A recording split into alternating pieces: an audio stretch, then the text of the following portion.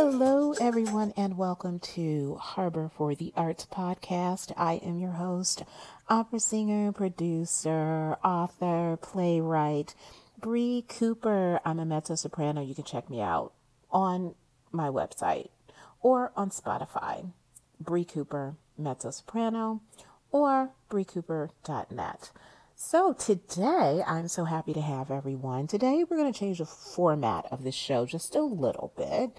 I decided to actually talk about some current events first, talk about what I'm reading right now, and then we're going to move on into our show. Today's topic is talking about artists and making sure you are strategizing as much as possible, getting those tax incentives at the end of the year. It is so important.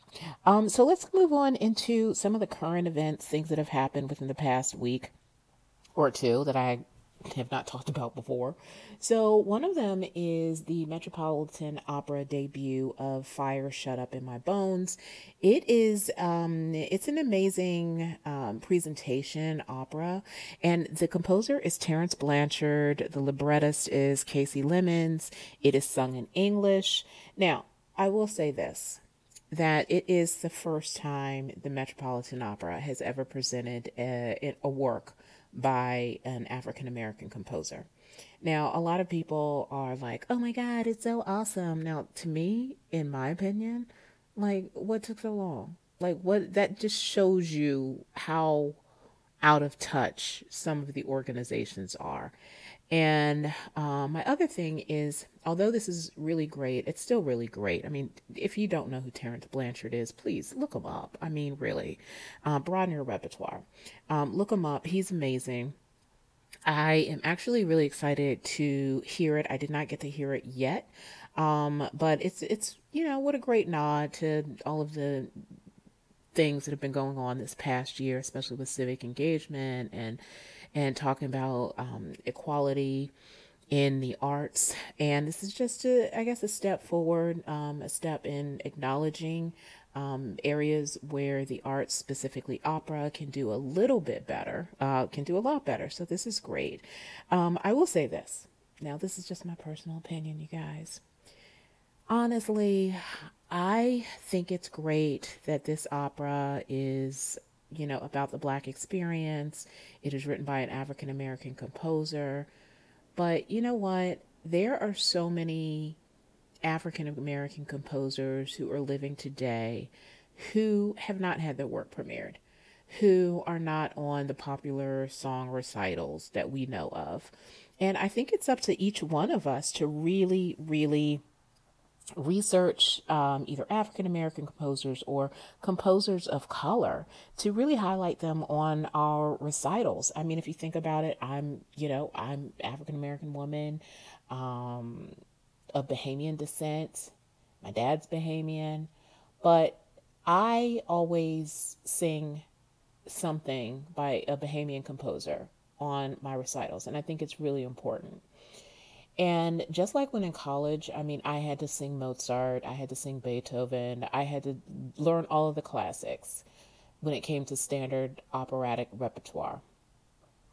Well, I don't understand why, if it's standard operatic repertoire, why is it that it has to be, you know, um, Mozart or Beethoven? How come we can't include more composers of color who are classical composers?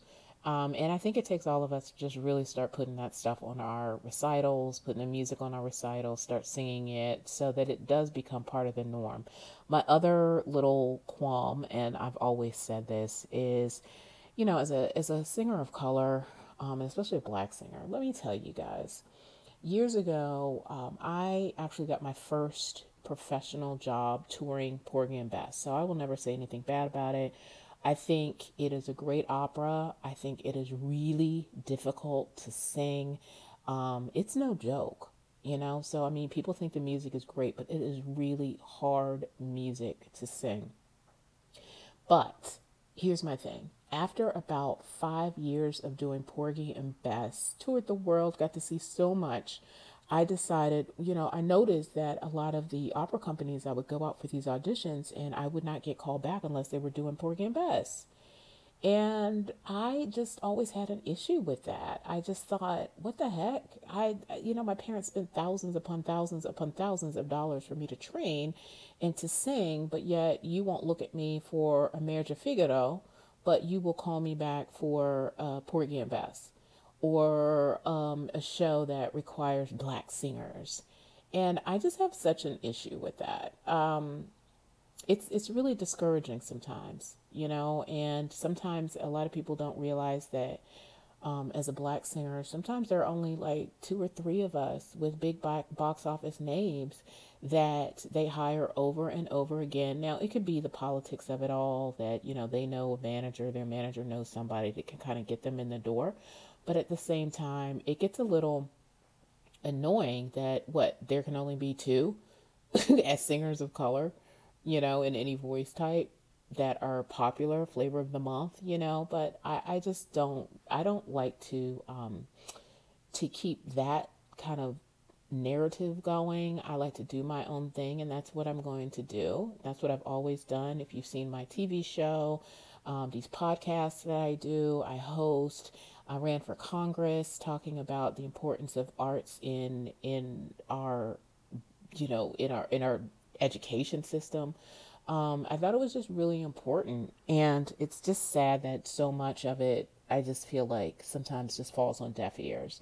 And maybe not, because our show today is going to be talking about the tax incentives, which I was really excited to actually know about, learn about, make sure that I always am, going after it at the end of the year when it's time to file taxes. So I think you guys should check out the opera. Let me know what you think. I'm just hoping to see more composers with classical repertoire that doesn't necessarily have to be about the black experience, because what's going to happen is that here's another black opera, which is great, but then they're going to hire black singers and everybody's going to think, well, we did our job. What? We have a black opera. What? When really, I mean, there's the Marriage of Figaro, there's La Boheme. You're going to hire singers of color for that? That's what I'm like. That's what we've been traded for. Now, come on.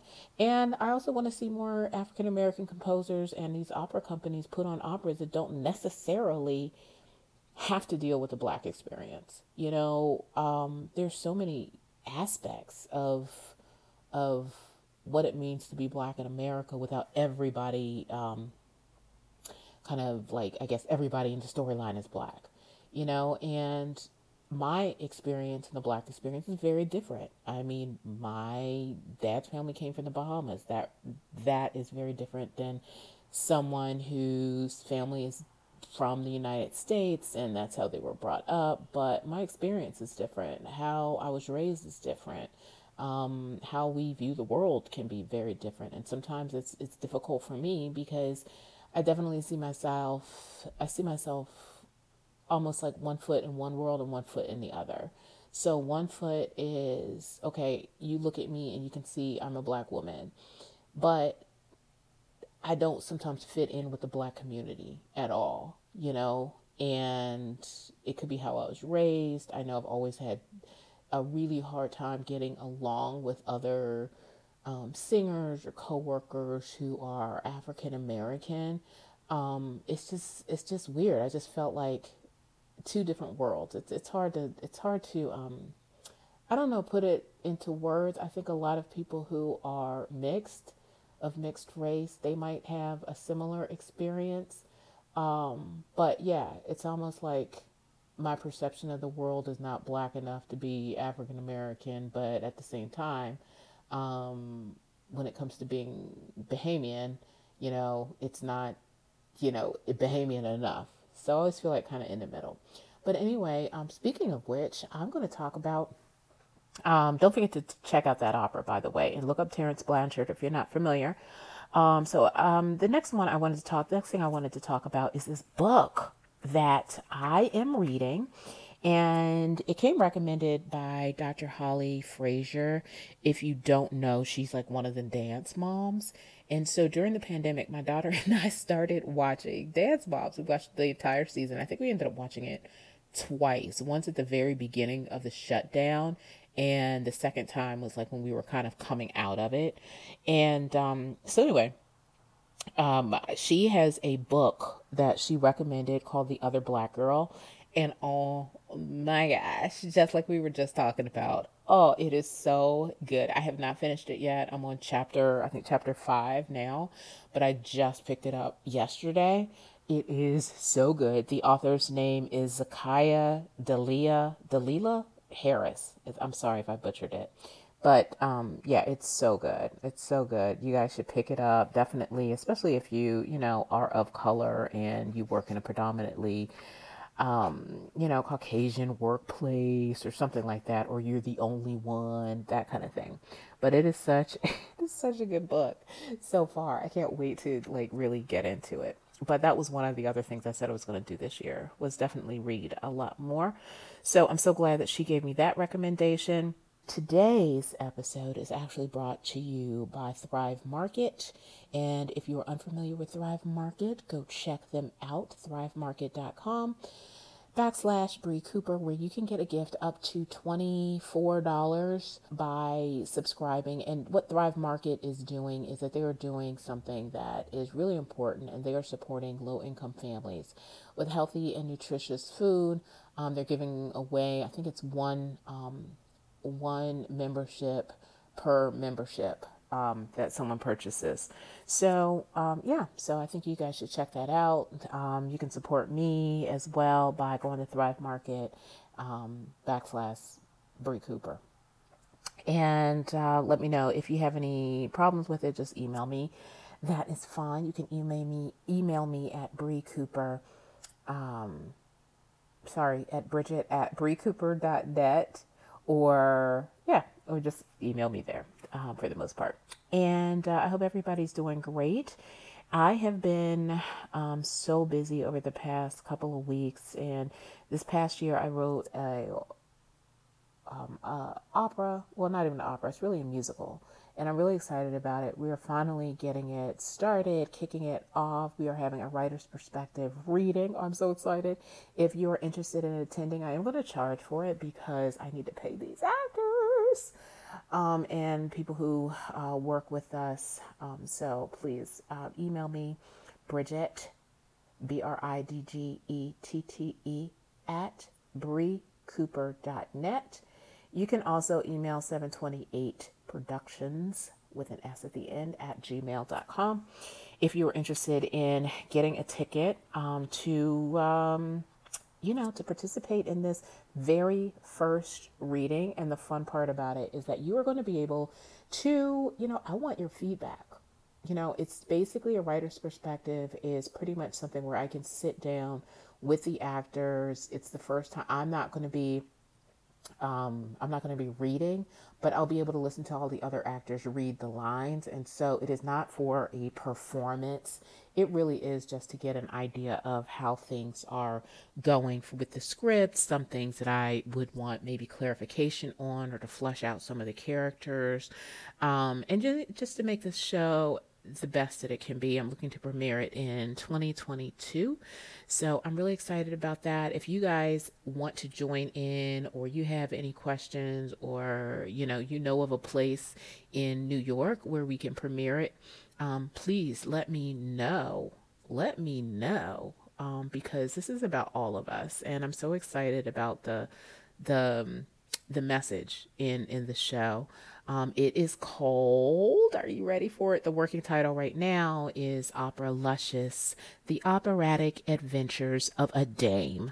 So I'm really excited about that. Anyway, moving on, let's get into what we were going to talk about anyway.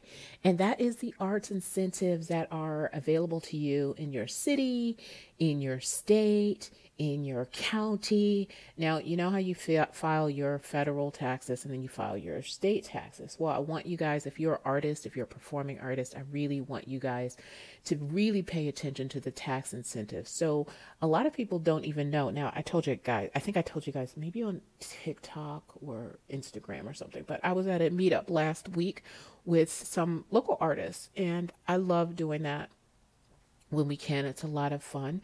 But we got in this conversation, and a lot of the artists didn't even know about some of the tax incentives. So again, this is going to be one of those situations where you're working smarter, not harder.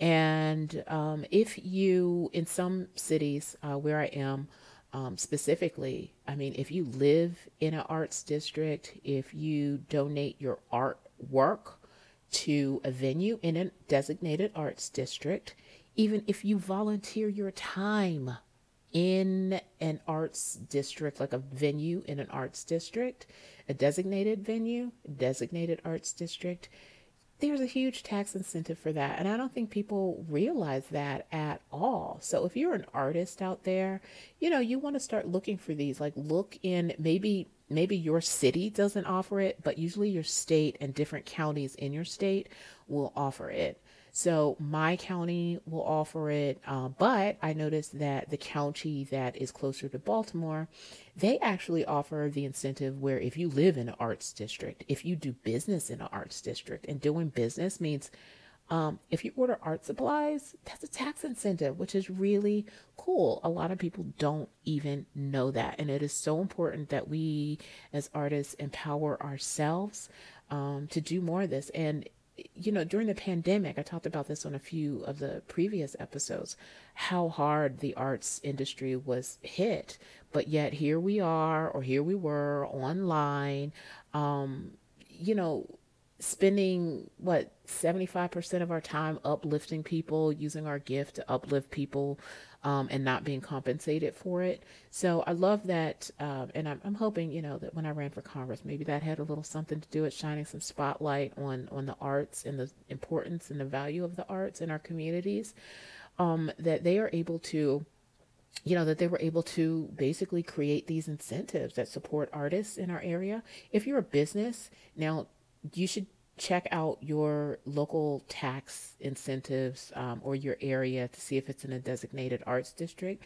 Because even if you're a business and you create a space for artists to show their work, that is a huge, huge tax incentive. So where I live, we created a mural festival.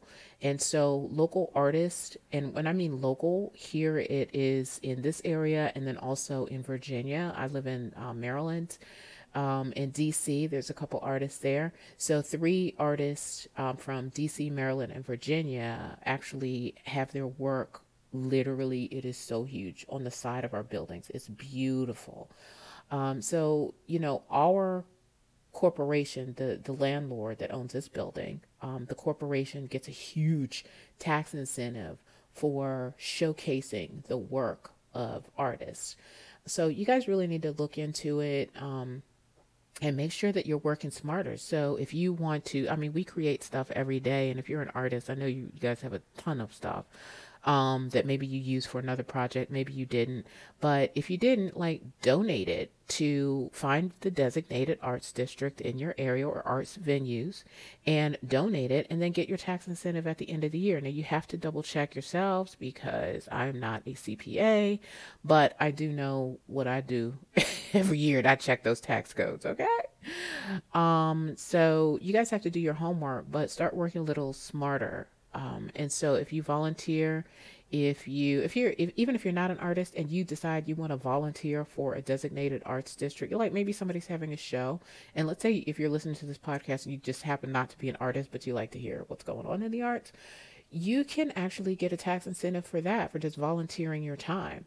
And like I said, the county that's not too far from the county where I live in, they actually have incentives where if you live there and do business there, and you live in a designated arts district, maybe an apartment building, a house, it could be a condo, whatever, and you do business there, meaning you might sell on Etsy. You might have people come by and pick up artwork and pay for it. But if you do business, do any kind of transaction there, guess what? That's a huge tax incentive. A lot of people don't know. Well, you know what? I'm not one for sitting on here and just talking for the sake of talking. If you are not on Clubhouse, you can find me on Clubhouse, Bree Cooper. Find me there. mezzo-soprano Bree Cooper. You can check me out on Instagram, TikTok, Bree Cooper mezzo-soprano, Facebook, like my Facebook page, Bree Cooper mezzo-soprano. And like I said, I want to hear from you guys. Email me if you are interested in getting a ticket to the Writer's Perspective, which is happening on October 11th at 7:30. So I'm really excited about that, you guys. Please support me. Please support the other artists that are literally, spending time. So you can get them a cup of coffee or something sweet, and like, again, it is not a performance. It is literally a writer's perspective for me as the writer, for the director, and for some of the other characters to be able to listen, and gain some more insight, flesh out anything that needs to be fleshed out. And I'm really excited about it. And you can also, chime in if you want at the very end of it. I'm so excited to hear feedback. And you can also, if you feel like you have to go after that, just feel free to email me. So yeah, I'm just so excited about it. 728productions@gmail.com, or you can email me at bridget@briecooper.net. That's BRIDGETTE @briecooper.net. So I hope you guys are having a super great day. And I hope you're doing wonderful. Have a good one. Bye. And another huge shout out to our sponsor, Thrive Market. Thank you so much. They are on a mission to make healthy living and eating affordable for everyone. Remember to use my link, thrivemarket.com/Bree Cooper.